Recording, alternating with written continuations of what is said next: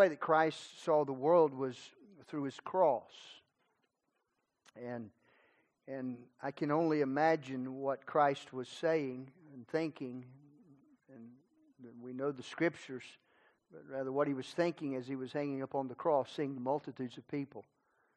Father, forgive them, for they know not what they do. Having compassion and mercy upon them.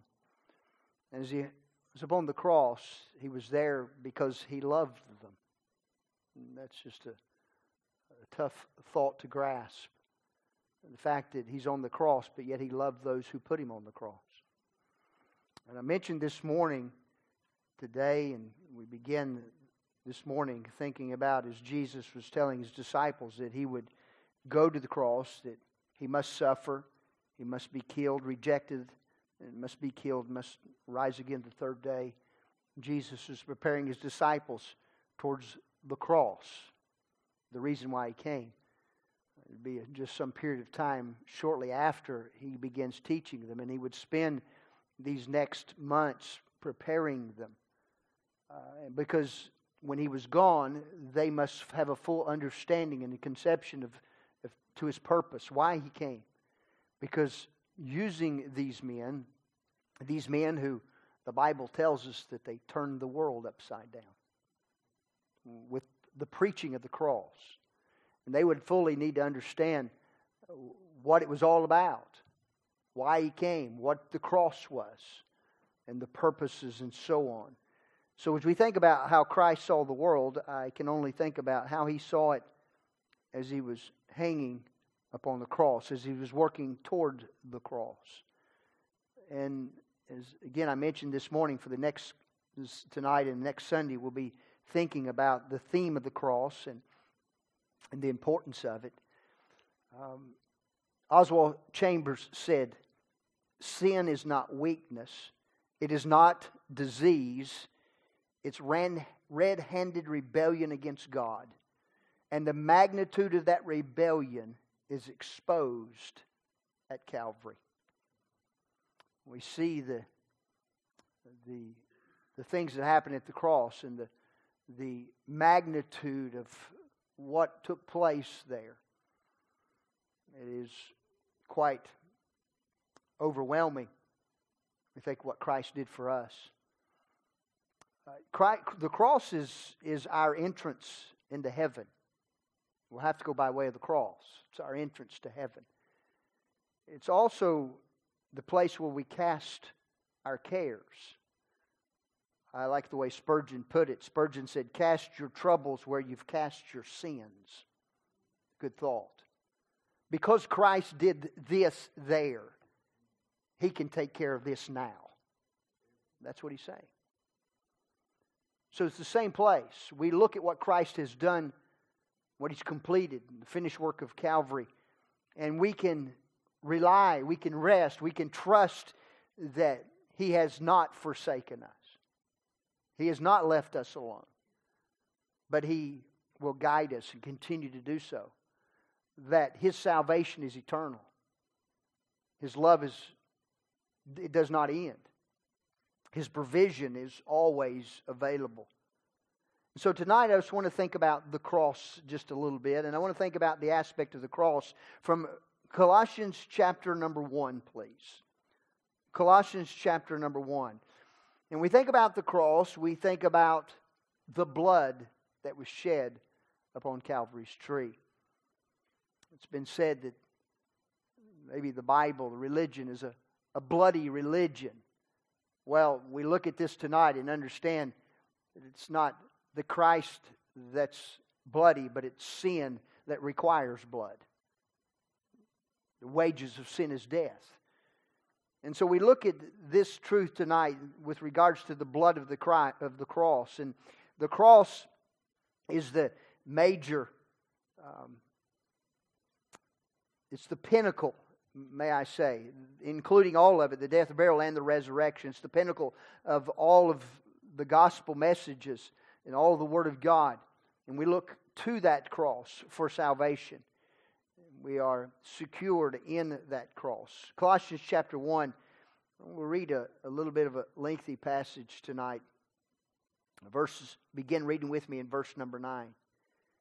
For this cause also we, since the day we heard it, do not cease to pray for you and desire that you might be filled with the knowledge of His will and all wisdom and spiritual understanding, that ye might walk worthy of the Lord unto all pleasing, being fruitful in every good work and increasing in the knowledge of God, strengthened with all might according to His glorious power unto all patience and longsuffering and joyfulness, giving thanks unto the Father, which hath made us meet to be partakers of the inheritance of the saints in light, who hath delivered us from the power of darkness, and hath translated us into the kingdom of His dear Son, in whom we have redemption through His blood, even the forgiveness of sins, who is the image of the invisible God, the firstborn of every creature.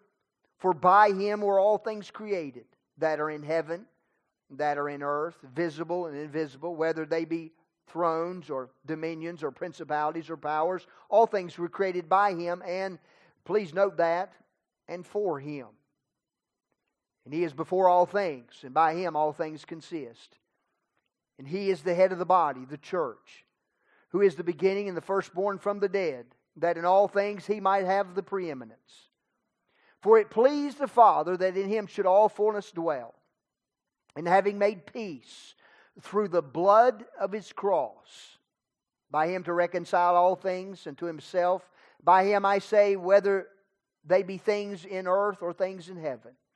And you who were sometimes alienated and enemies in your mind by wicked works, yet now hath He reconciled in the body of His flesh through death, to present you holy, unblameable, unreprovable in His sight, if you continue in the faith, grounded and settled, and be not moved away from the hope of the gospel, which ye have heard, which was preached to every creature which is under heaven, whereof I, Paul, am made a minister, who now rejoice in my sufferings for you, and fill up that which is behind of the afflictions of Christ in my flesh, for His body's sake, which is the church.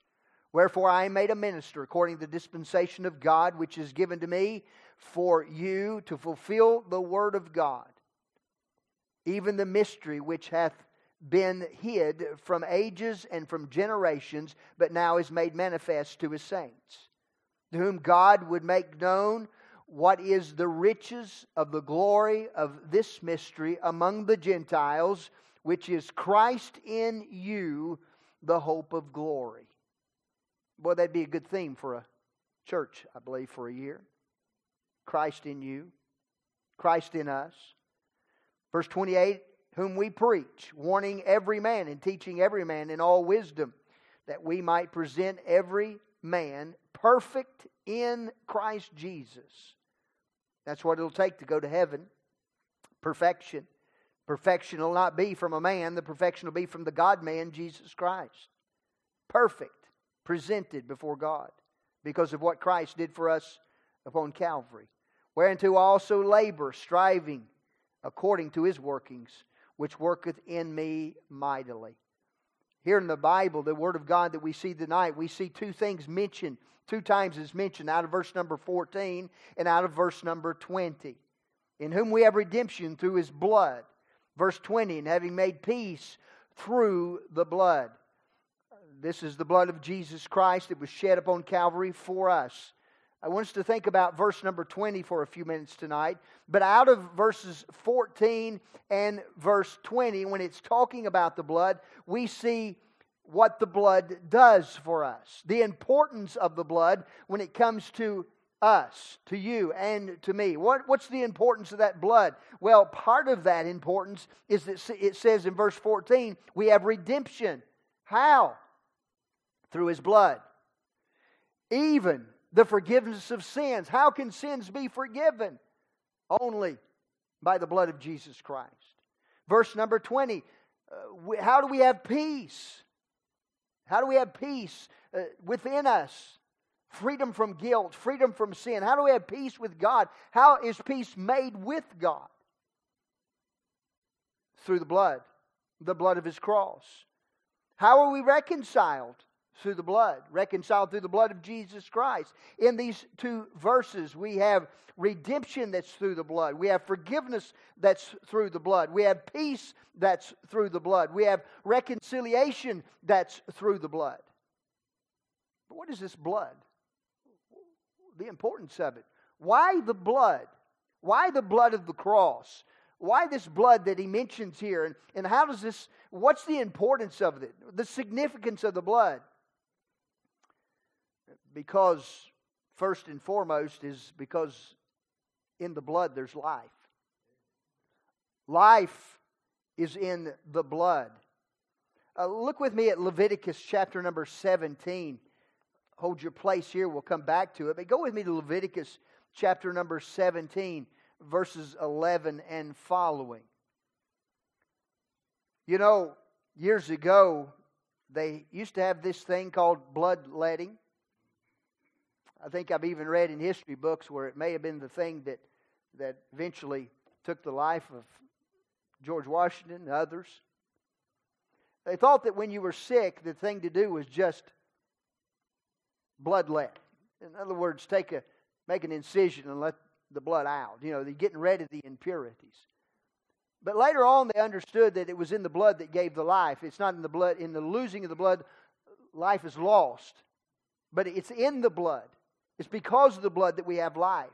In the importance of the blood, when we come to the cross, we see in verse number 11 of Leviticus 17, this is medical science, medical truth. It's amazing. So much in the Bible to teach us. For the life of the flesh is in the blood, and I have given it to you upon the altar to make an atonement for your souls, and for the blood that maketh an atonement for your soul. Therefore I said unto the children of Israel, no soul of you shall eat blood, neither shall any stranger that sojourneth among you eat blood. And whatsoever man there be of the children of Israel, or of the strangers, and sojourning among you, that hunteth and catcheth any beast or fowl that may be eaten, he shall even pour out the blood thereof, and cover it with dust. For it is the life of all flesh. The blood of it is for the life thereof. God in the Old Testament is giving the instructions for sacrifices. He's telling them what to do with the blood, and it's a fascinating study when you consider it from the Old Testament perspective. And he's teaching here that the life is in the blood. So the importance of the blood is we see that it is what gives life. And so we see the value of life is measured in the blood. The life of the flesh is in the blood. The life of atonement, the act of atonement in that Old Testament economy, to sacrifice the goat or the lamb or the bullock, was to make an atonement. We'll talk a little bit about that upon the altar. The life of the soul is in the blood. If that blood had not been applied, then God's wrath exists and existed. When God saw the blood, we know from the Exodus, when He saw the blood, He passed over them. What an amazing, wonderful picture that is. Life is in the blood. Why the blood of the cross? Because the life's in it. Why the blood of the cross? Because redemption is in the blood. Redemption is in the blood. Go with me to the book of Hebrews, please. Chapter number 9. The book of Hebrews, chapter number 9. Redemption is in the blood. Chapter number 9, verses 11 and following.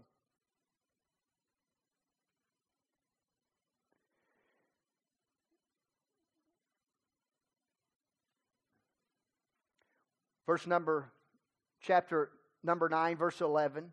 But Christ, being come an high priest of good things to come, of a greater and more perfect tabernacle, not made with hands, that is to say, not of this building, neither by the blood of goats and calves, but by His own blood He entered in once into the holy place, having obtained eternal redemption for us.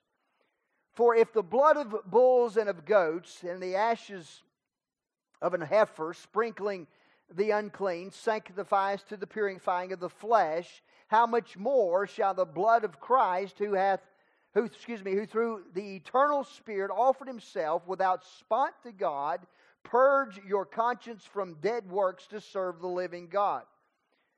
And for this cause he is the mediator of the new covenant, that by means of death for the redemption of the transgressions that were under the first testament, they which are called might receive the promise of eternal inheritance. For where a testament is, there must also be the necessity of the death of the tester. For a tester is of force after men are dead. Otherwise, it is of no strength at all while the tester liveth. He's talking about there needs to be a death here. Whereupon, verse 18, whereupon neither the first testament was dedicated without blood. He's talking about the Old Testament. It was dedicated without, he says blood was used. It was not dedicated without blood. He goes on to explain verse number 19. For when Moses had spoken every precept to all the people according to the law, he took the blood of calves and of goats with water and scarlet wool and hyssop and sprinkled both the book and all the people, saying, This is the blood of the testament which God hath enjoined unto you.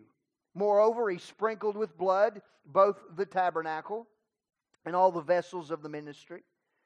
And almost all things were by the law purged with blood, and without the shedding of blood, here it is no remission. The life is in the blood. Without the shedding of blood, there's no remission.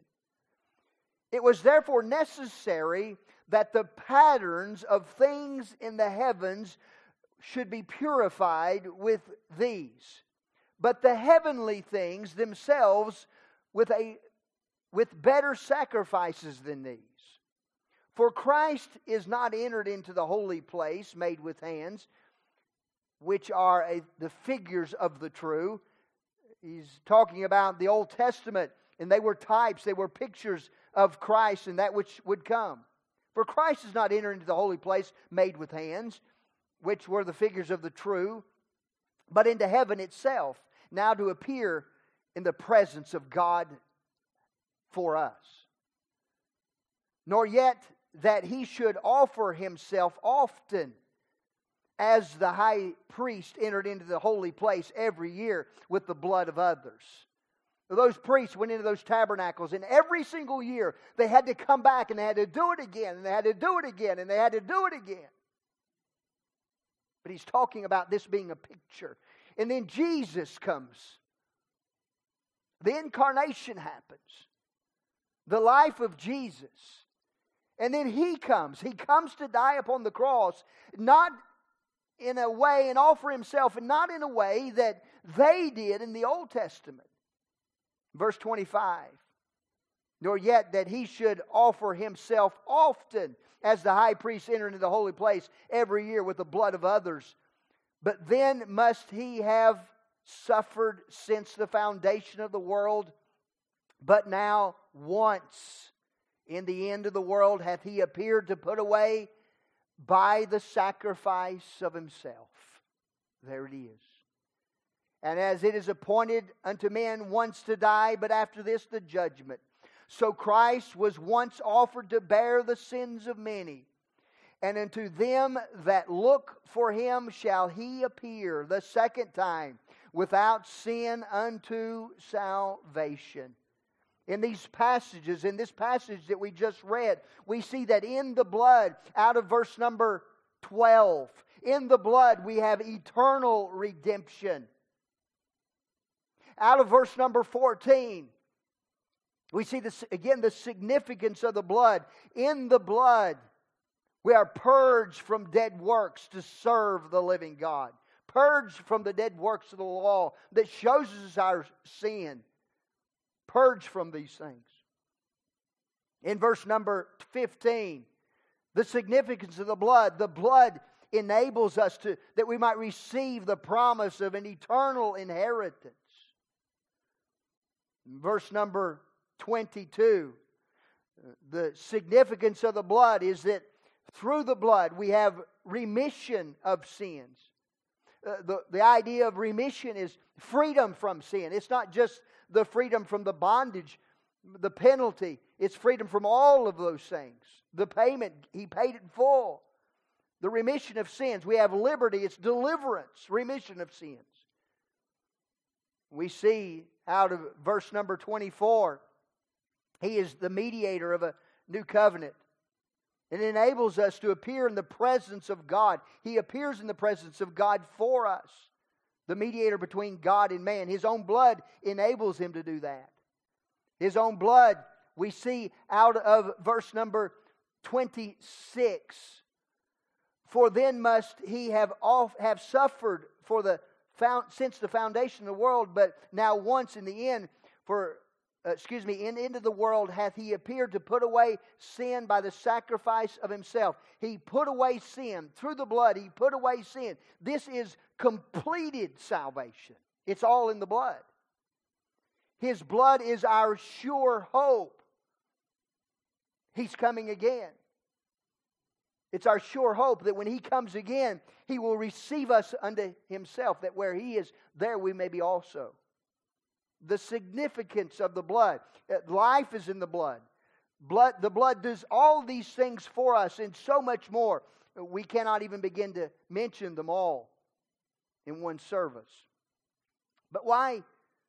Not only why the blood, we understand the blood of the cross, but we go back to our verse in Colossians, verse number 20, and having made peace through the blood of His cross. Why His blood? That's a significant question. Why His blood? What was it about His blood? Why Him? With all the Old Testament sacrifices and all the sacrifices that were given, surely there would have been the blood of one of those that would have sufficed. The blood of one of those sacrifices throughout the centuries that would have sufficed. Surely. But no, it wasn't. It wasn't. Because the blood had to be perfect blood. That's the difference. In the blood of Christ we have perfection. It's His cross. It's His blood because His blood is perfect. There's no sin whatsoever in His blood. In His line. Listen to Hebrews 10, 1 through 4. For the law, having a shadow of good things to come and not the very image of the things, can never, with those sacrifices which they offered year by year continually, make the comers thereunto perfect. Even though they did it year after year, time after time, over and over again, every time they did it, it did not make them perfect. Therefore, they had to come back the next year and do it again and do it again and do it again. For then they would have ceased to be offered. If it could have made them perfect, they would have ceased to stopped offering them, ceased to have offered these sacrifices, because that the worshipers were once purged should have no more conscience of sins. But in those sacrifices, there is a remembrance again made of sin every year. You see, when they came every year and offered the sacrifices, this did not purge them from their sin, but it reminded them of their sin. It recalled their sin. And it recalled the need for a sacrifice. Verse 4, for it is not possible that the blood of bulls and of goats should take away sins. You see, there was the need for perfection. That's where Jesus comes in. Hebrews chapter 7, verses 23. If you'll look at that. I hope you don't mind using your Bibles a little bit tonight. Hebrews chapter 7, verses 23 and following. Hebrews 7, verses 23 through 28. And they truly were many priests, because they were not suffered to continue by reason of death. Notice they were subject to death, these priests. For as by one man's sin in the world, and death by sin, so death has passed upon all men, for all have sinned. Why did they die? Because they were sinners. By reason of death, verse 24. But this man, because he continueth forever. Who's this man? He's Jesus Christ. Hath an unchangeable priesthood. Wherefore he is able to save them to the uttermost that come unto God by him, seeing he ever liveth to make intercession for them. For such an high priest became us, who is holy, harmless, undefiled, separated from sinners, and made higher than the heavens. I want you to see the perfection out of verse number 26. He's holy, He's harmless, He's undefiled, He's separated from sinners. He's higher than all men, who needeth not daily, as those high priests, to offer up sacrifice, first for his own sins. The priest had to offer him for himself, and then for the people's. For this he did once. Boy, mark that in your Bibles. That ought to be eternal security for every single born-again child of God. This he did once when he offered up himself. For the law maketh men high priests which have infirmity. But the word of the oath which was since the law maketh the Son, who is consecrated forevermore. Why His blood? Because His blood was perfect. Hebrews 4. Let's look at it one more time. Hebrews 4, verses 14, 15, and 16. Seeing then that we have an high priest, a great high priest, that is passed into the heavens, Jesus, the Son of God, let us hold fast our profession. For we have not a high priest which cannot be touched with the feelings of our infirmities. Boy, He's entered into everything that you've entered into. He's dealt with everything that you are dealing with. Someone say, well, nobody's ever walked in my shoes. Jesus Christ did. He has. He knows full well. He's been there.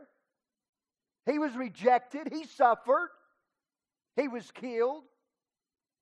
For we have not a high priest which cannot be touched with the feelings of our infirmities, but in all points tempted like we are, yet without sin. Why His cross? Why His blood? It's the perfection of it. It's an eternal blood. It's a purified, cleansed blood. Not should we back up, make sure cleansed, not from a perspective of that it was once dirty and needed to be cleansed. It was never dirty. It never had one iota, one molecule, one drop, one thought, one act of sin was ever in Jesus Christ in His life. He's high and holy, separated from all these things. The blood of the cross, it was His cross. So we see that it was perfection. If we're going to get to heaven, we're going to have to get to heaven God's way, and God's designed way, and it's by way of perfection. Who fits that bill?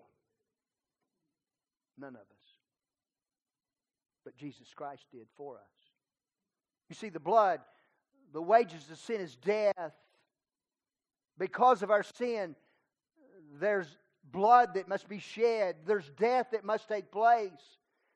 And Jesus Christ on the cross became that death, that sacrifice for us. Why is it so important? Because it was His blood. Because He shed it for us. The significance of this. In this blood, the importance for you and for me is that in this blood we have the propitiation for our sins. Propitiation's a really, really great Bible word. You ought to get a hold of it. You ought to study it a little bit. You ought to let it sink in a little bit.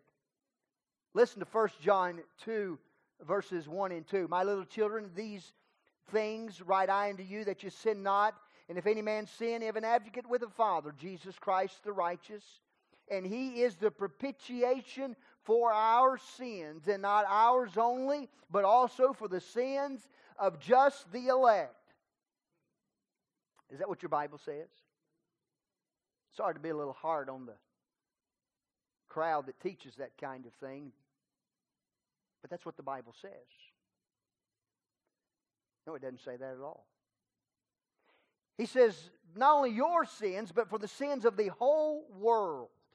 Boy, that's good. That means it works for everybody. Not just a few, it works for everybody. The propitiation for our sins. In the Old Testament, it talked about the atonement, and when they would offer sacrifices, the atonement. And there's a sense where the atonement and the Old Testament sacrifices, these things covered our sins. And that is true. But when we come to the propitiation, it goes a step further. It just does not cover our sins. It washes our sins clean. It removes our sins. The blood of Jesus Christ removes the wrath of God. Propitiation, it removes the wrath of God. It satisfies God and with me. It makes God satisfied with me. It puts me literally, propitiation, it removes the wrath of God. It removes my sin, and it puts me in favor with God. Boy, this is amazing. This is tremendous. Why the blood? It's the propitiation. We have an advocate with the Father, Jesus Christ. And I like the way John puts it. The righteous goes back to the thought, no sin, perfection. The righteous. The blood, through the blood I have propitiation for my sins. Through the blood I have redemption for my soul. For as much as you know that you're not redeemed with corruptible things as silver and gold, from your vain conversation received by the tradition of your fathers, but with the precious blood of Christ, as a lamb without blemish and without spot.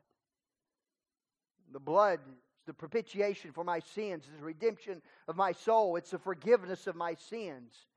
Ephesians 1:7, in whom we have redemption through His blood, the forgiveness of sins according to the riches of His grace. Forgiveness of sins according to the riches of His grace. Where sin did abound, grace did much more abound. Understand, we'll never mind the depths of God's grace. We'll never come to the end of God's grace. Sins,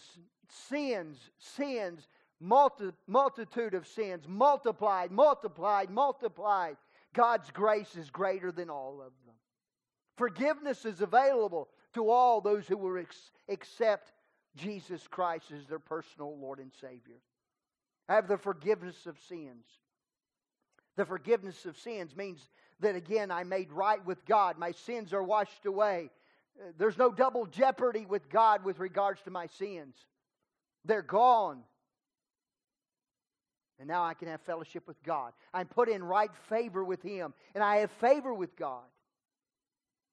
Because of the blood, I have forgiveness. Because of the blood, I have the cleansing. Not only the forgiveness, but the cleansing.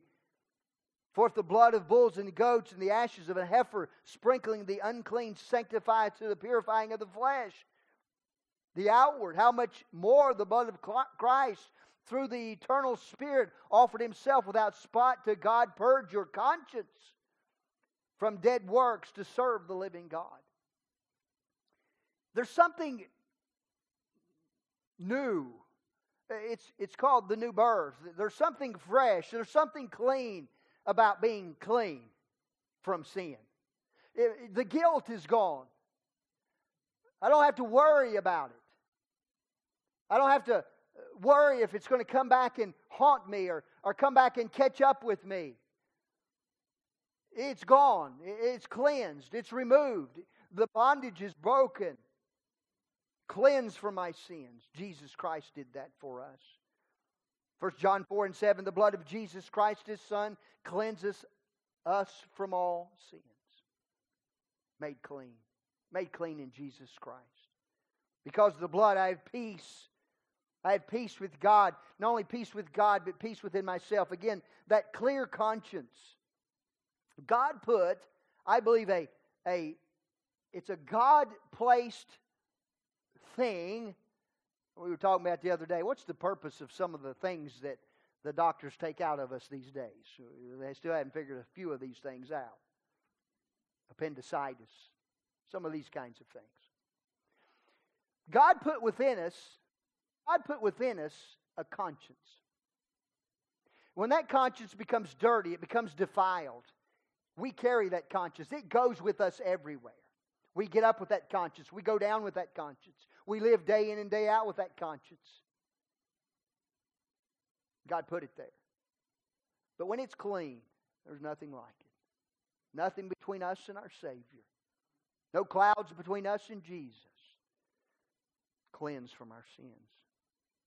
So I have peace. Through that cleansing, I have peace with God.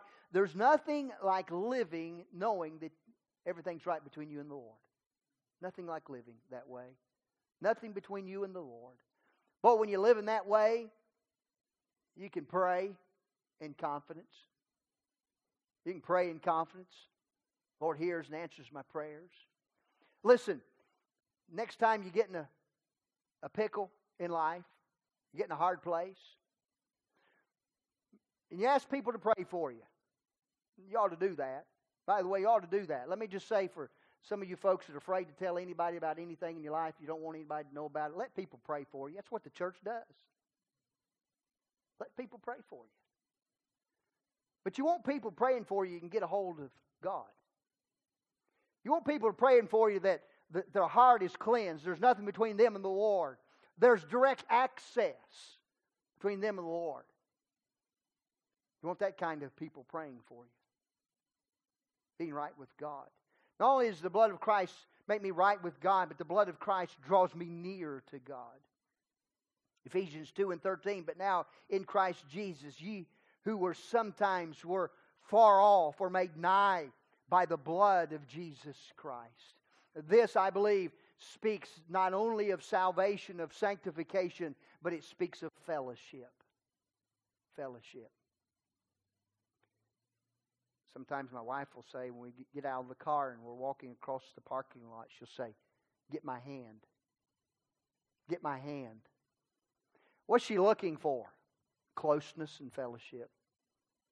That's what God looks for. That's what God wants. Closeness with God. Fellowship with God. Communion with God. It gives me freedom to fellowship with Him. There's nothing like coming to church and singing the songs freed up from sin. Worshiping, entering into a time of worship. When we come to church, Brother Andrew leads in song and the choir sings and we hear the words and boy, doesn't it just bring us into the presence of God? When the church, there's a sense where the church and the Great Commission, the going of the church, go into all the world and preach the gospel. Go into all the world and win souls and plant churches and reproduce and reproduce. Do it over and over and over again. There's a sense where God has told us, He says, go, go, go. That's why we're having a mission conference. But there's another aspect of the church. When we come to worship, it's really those who are right with God who are able to worship completely and fully. Sometimes I think maybe you ought to just go ahead and have the invitation time at the beginning of the service, so we can all get freed up and get all the stuff out of the way, and then we can give God His due glory. Instead of waiting till after the service. Freedom to worship and have fellowship with God. Hebrews 10, one more verse. Let me give it to you. Hebrews 10, verses 19 through 22. Hebrews 10, 19 through 22. Having therefore, brethren, boldness to enter into the holiest by the blood of Jesus, by a new and living way, which He hath consecrated for us through the veil, that is to say, His flesh, and having a high priest over the house of God, let us draw near with a true heart, in full assurance of faith, having our hearts sprinkled from an evil conscience and our bodies washed with pure water. Let us hold fast the profession of our faith without wavering, for He is faithful that promised. There's a lot in the blood, isn't it? The blood of the cross. It's there for my reconciliation. It's there for my redemption, for my cleansing, for my peace, for my nearness to the Lord, for my fellowship with Him, for my forgiveness. for my freedom, it's all in the blood of Jesus Christ. As we think about this coming Easter, and as we begin to approach thinking about the time, the passion of Christ, when He's going to the cross, let's not forget the importance of it and the importance of why He did what He did. And every drop was shed. Every drop was shed for you and for me. We ought to be humbled that Christ would do that for us. We ought to be humbled. It ought to make us want to draw near. It ought to make us want to serve Him. It ought to make us want to love Him like never before. It ought to make us want to go out and tell everybody else about Him. What He did for me. And what He did for them as well, if they'll accept Him. Let's bow our hearts in prayer.